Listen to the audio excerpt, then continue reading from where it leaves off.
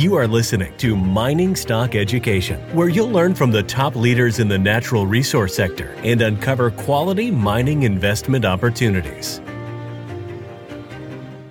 We'll take out that 1923 previous high, and I'm looking for gold prices 2.5, 3.5 over the next 3 to 4 years, and I think that looks pretty solid.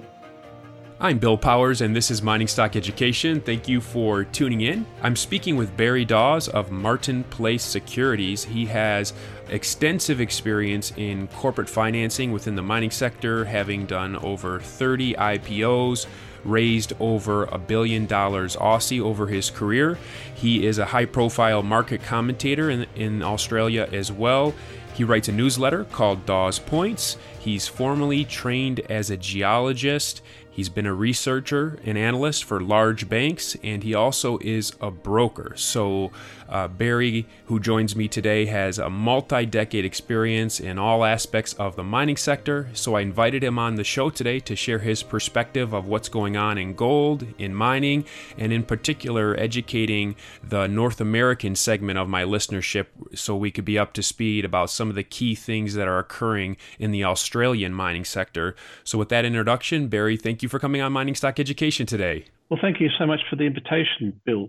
Look, I'd like to start off with just the gold price. Now, we all know that the gold price has been moving up, and what I've been telling my clients is that we've sort of broken out after a period of about 3 months consolidation in our first slide, and then if we look at our second slide, we can see that we're coming up to this $1,800 mark, which to me is quite significant. It might take a little while to get through it once we move up a bit for higher. But once we get through that, the long term in slide 3 shows that we'll take out that 1923 previous high, and I'm looking for gold prices 2.5, 3.5 over the next 3 to 4 years, and I think that that looks pretty solid. I've got a wonderful long-term graphic here from Jason Atkinson. People might follow him as Schism on Twitter. This long-term 100-year chart on gold looks really fantastic, and it suggests to me that it's going to go much higher. The rationale I have in gold is that we've got 185,000 tons of gold above ground, and about half of that is actually in jewelry, and about half of that is in India.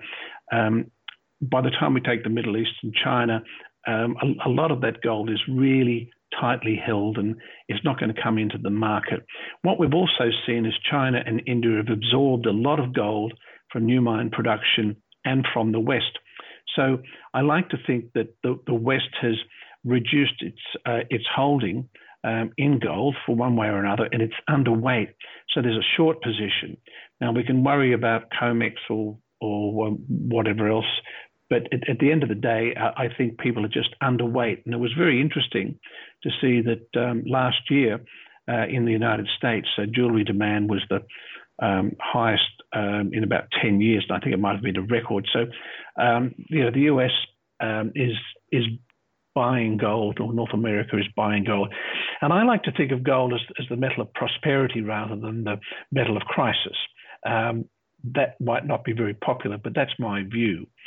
So when we start looking at Australia, we've had the A dollar, which has been soft against the US dollar, and consequently the A dollar gold prices at a record level. Now we've got gold prices at record levels, I think, in almost every currency except the US dollar and maybe a couple of the Middle Eastern currencies. But in A dollars, it's been good, and it's around 2,500 A dollars, and that has been very, very good for the Australian mining industry. Now, the Australian gold stocks really bottomed in June of 2013, well before the North American indices and the gold price. Our gold index actually bottomed at the end of 2014. So the Australian gold stocks, the Northern Stars and the Evolutions and the Regis and the Saracens, these things have actually been leading the world in this global reflation that I call, and the tying in with the demand for gold. Now, in Australia, we're the second largest gold producer. My slide 6 shows gold production going right back to 1850. You had your Californian gold rushes in the late 1840s. Australia had its really starting in New South Wales, but quickly overtaken by Victoria.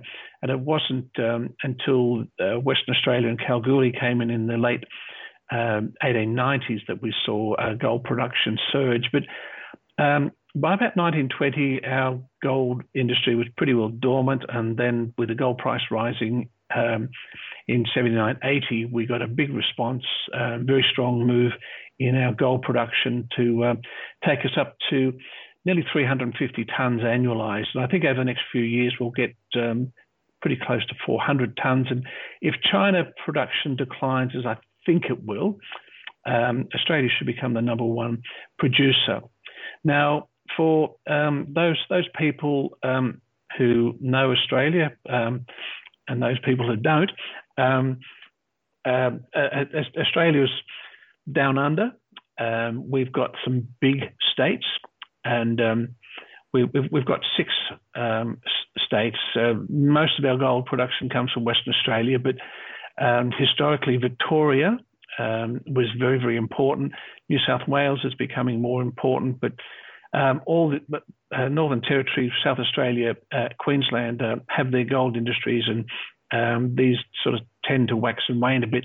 We've also got a little bit down in Tasmania, but there's some real excitement going on, and people should understand where the Pilbara is. Now, those people in Canada will know about Novo Resources, and this is an extraordinary discovery of these Pilbara conglomerates and the alluvials that have come from that.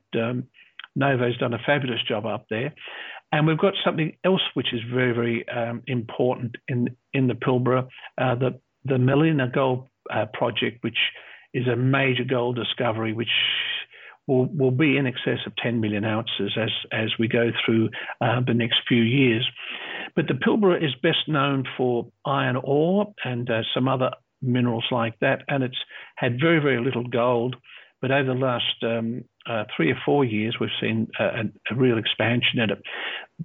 The driver, though, is the Yilgarn. The Yilgarn's an old cratonic area with Kalgoorlie that you've probably all heard of as the centre of that. And Western Australia produces about 65% of Australia's gold. The other thing that you really want to be knowing about, and those people in Kirkland Lake and Fosterville South and so on would know a bit about Fosterville and Bendigo. The Bendigo zone in Victoria produced 60 million ounces between 1850 and about 1920. And it's been essentially dormant ever since, but there's a real renaissance that's underway there. And that's it's becoming very, very exciting. You're probably aware with Fosterville, Kirkland Lake produced 192,000 ounces at 49 grams back in December quarter of last year. That's probably going to be the peak in terms of grade, but it's going to be producing 600,000 ounces at well over 30 grams and a very, very low cost producer. So there's lots happening in Australia. So if we look at our slide number 8, this is our mine production on a quarterly basis from our Bureau of Industry.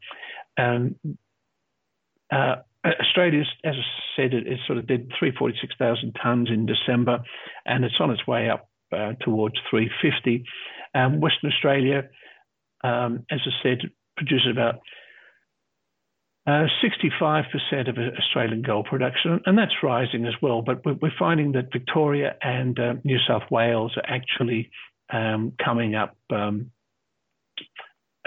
taking sort of market share from Western Australia. The other really important thing is that we have a very, very active exploration industry in Australia, and some of our our best companies are in the gold sector and gold exploration. There's a lot of technology involved. There's a lot of intellectual thought, and over the past 2 decades, and the last 10 years in particular, there's been a real revolution in understanding the geology of Australia. As you would know, Australia is an old continent, which means it has a lot of oxidized rock and cover over bedrock. And consequently, we've had to develop our remote sensing skills to a very, very high degree. So exploration in Australia is still running over $1 billion annualized, and a lot of money's been raised by these companies over the last month or so as we get a bit of excitement. And so I can see the exploration numbers going forward being much higher.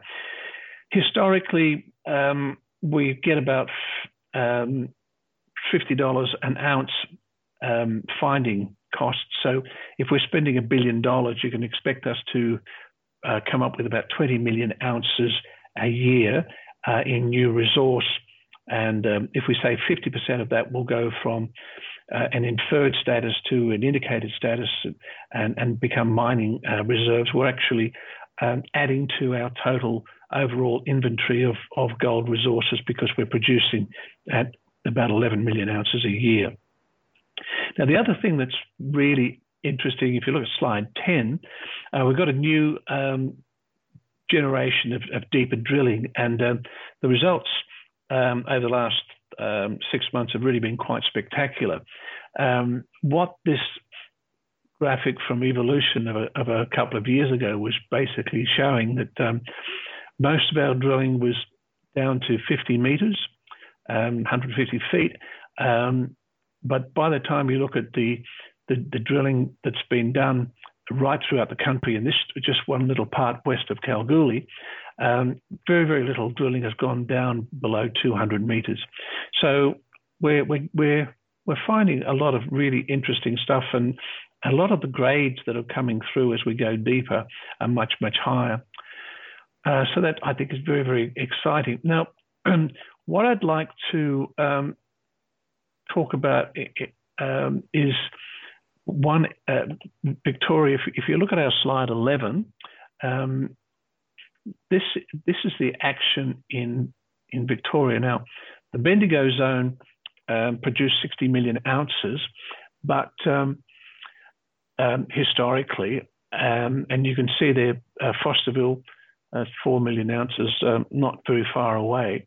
But everything to the north of that brown line is got quite deep cover of 15 to 20 meters of cover, so it's all blind. But do note the size of the tenements. They're very, very large. Those south of the cover are more interesting, and we're finding out a lot about the Victorian goldfields.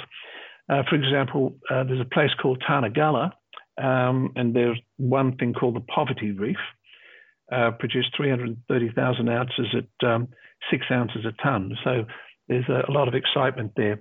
The other area which is of great interest at the moment is the Mallina Gold Project in the Pilbara. And I think we're going to see something that's going to be well over 10 million ounces here. And there's one company that owns 100% of most of the area. Now, all this is being shown up in the Australian share market with our gold index.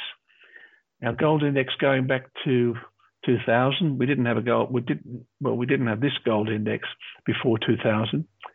But you can see that we're back up at that sort of 8,000 to 8,500 level.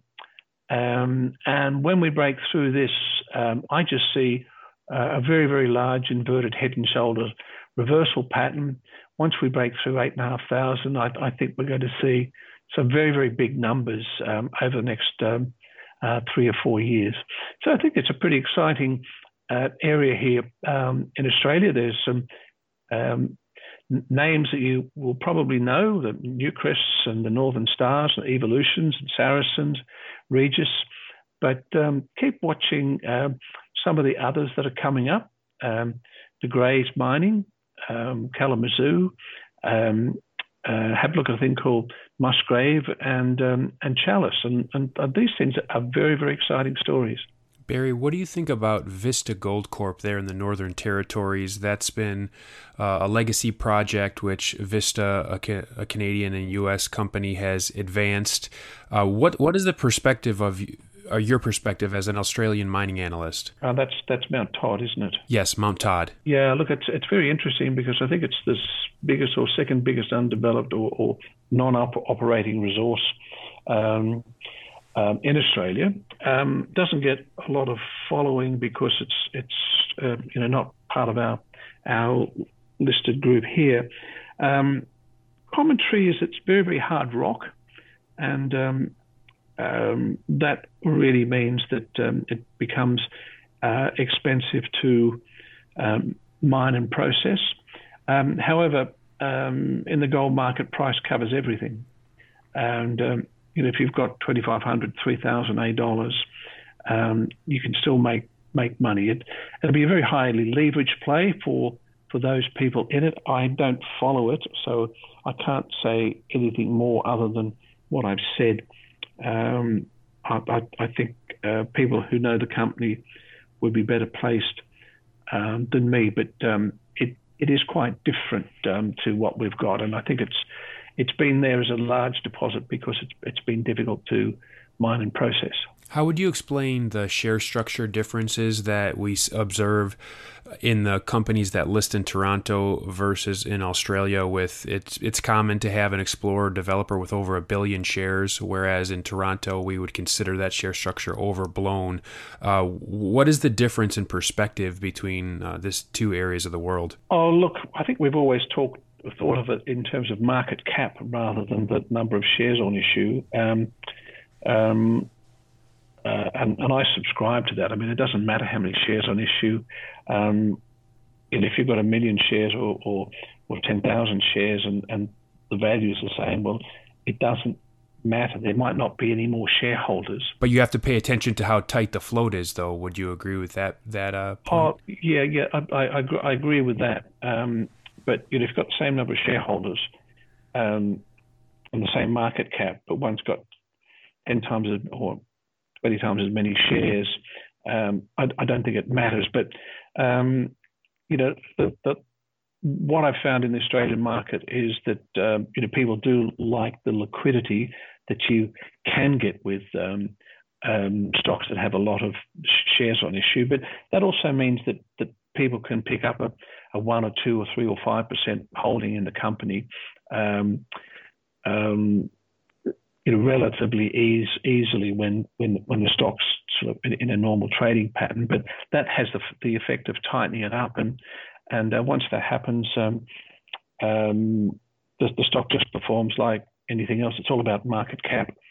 It's interesting that we've got a company that people in North America might be seeing a bit more of, a thing called White Rock Minerals.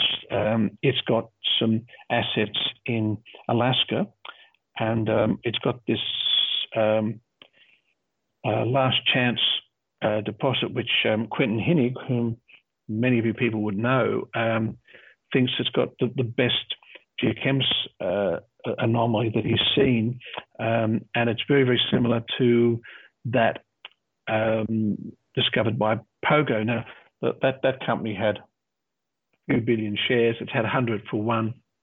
Will have a 100 to 1 consolidation in the coming month, and but that stock's gone from 0.3 to 1 cent, so it'll be the equivalent of going from 30 cents to $1. So it's moving in terms of market cap, and there's been good liquidity and good market volume for people to trade that stock if they want. I think we're going to see a lot of consolidations But it's just the nature of the Australian market. We start with a 20-cent share, and because of the misery of the past decade, many of the stocks have had to issue shares at ever lower prices, just to raise capital.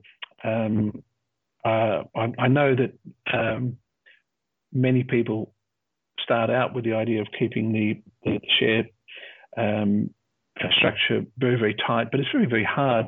One company which has done a great job in doing that is a company called Catalyst Metals, which is in Victoria, and that's done very, very well for our clients. It's still only got about 85 million shares on issue, I think.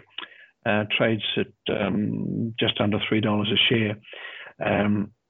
I think they've done a very, very good job there handling their capital structure, but they've been very, very fortunate in being the prime mover, or one of the prime movers in Victoria, and they were there before Kirkland Lake.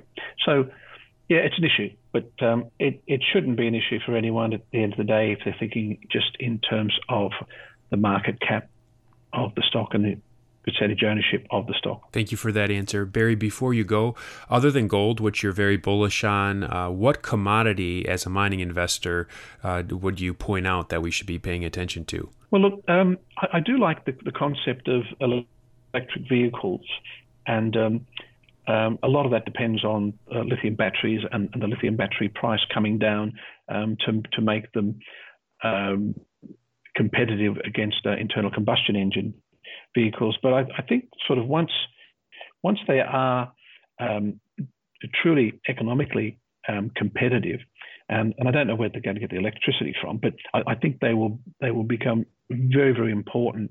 And so you come back to lithium, and lithium comes from brines, and there's a very small amount of that which is essentially in South America and a little bit in the US and a bit in China.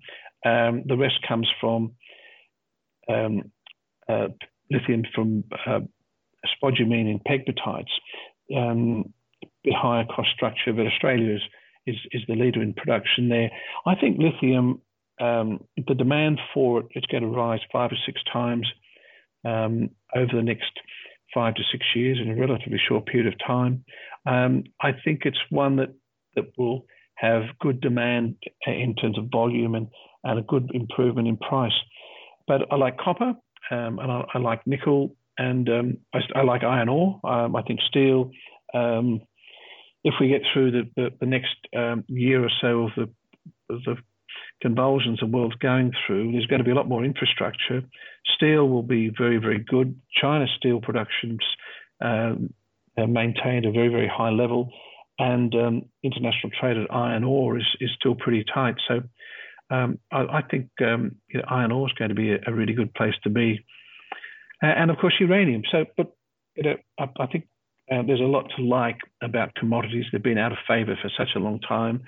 Their replacement costs, discovery costs, capacity utilization rates, inventory levels, all these are low relative to where they should be, and I think it basically is saying to me we're going to see a pretty impressive performance of commodities over the next decade. Excellent. I agree with that thesis.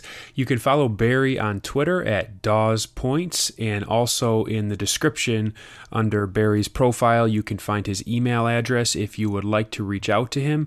His website also is mpsecurities.com.au, and the PowerPoint that Barry referenced in our discussion here, I will put a link to that in the show notes if you're listening in audio format only, so you can click on that and see the visual graphics that Barry was referring to throughout this conversation. It was a huge time difference. Thank you for staying up a little later for me, Barry, and thank you for coming on Mining Stock Education today to share your insights. Thank you very much indeed, Bill. I appreciate the opportunity, and all the best to your listeners and viewers, and buy gold and gold stocks.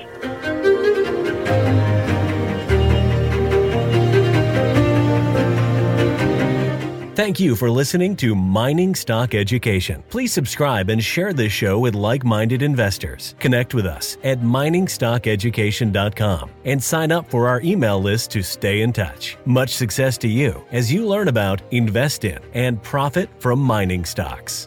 The mining business is one that generates gigantic wealth. You know, a good drill hole that converts might cost $50,000 or $100,000, and it might discover something worth a couple billion. There is no sector that I know of that has offered up as many predictable circumstances where there was the possibility, certainly not the certainty, but the possibility of 10-for-1 returns, as there is in small cap and micro cap mining stocks. Concomitant with that, if you don't do the work, or even if you do the work and don't discipline yourself on the sell side, there are very few places in the world where you can lose as much money as quickly as in mining stocks too. I just started to study up on mining stocks, and I just became fascinated because this is such a tiny sector and it's so volatile that either you could do really well, or you could pretty much get blown out of the water really quickly. The mining sector is a very risky sector. It can take your money very, very quickly. Don't fall in love with stocks. Don't be overly confident, and just do your work as best you can. Do your very best, but don't fall in love and don't get too overly confident, because that's a recipe for disaster. I have met, professional retail investors that have made a tremendous amount of money on the junior mining space. Some of them aren't accredited, and they spend their days researching, talking to people, being on the phone, pouring through financial documents, but it requires commitment.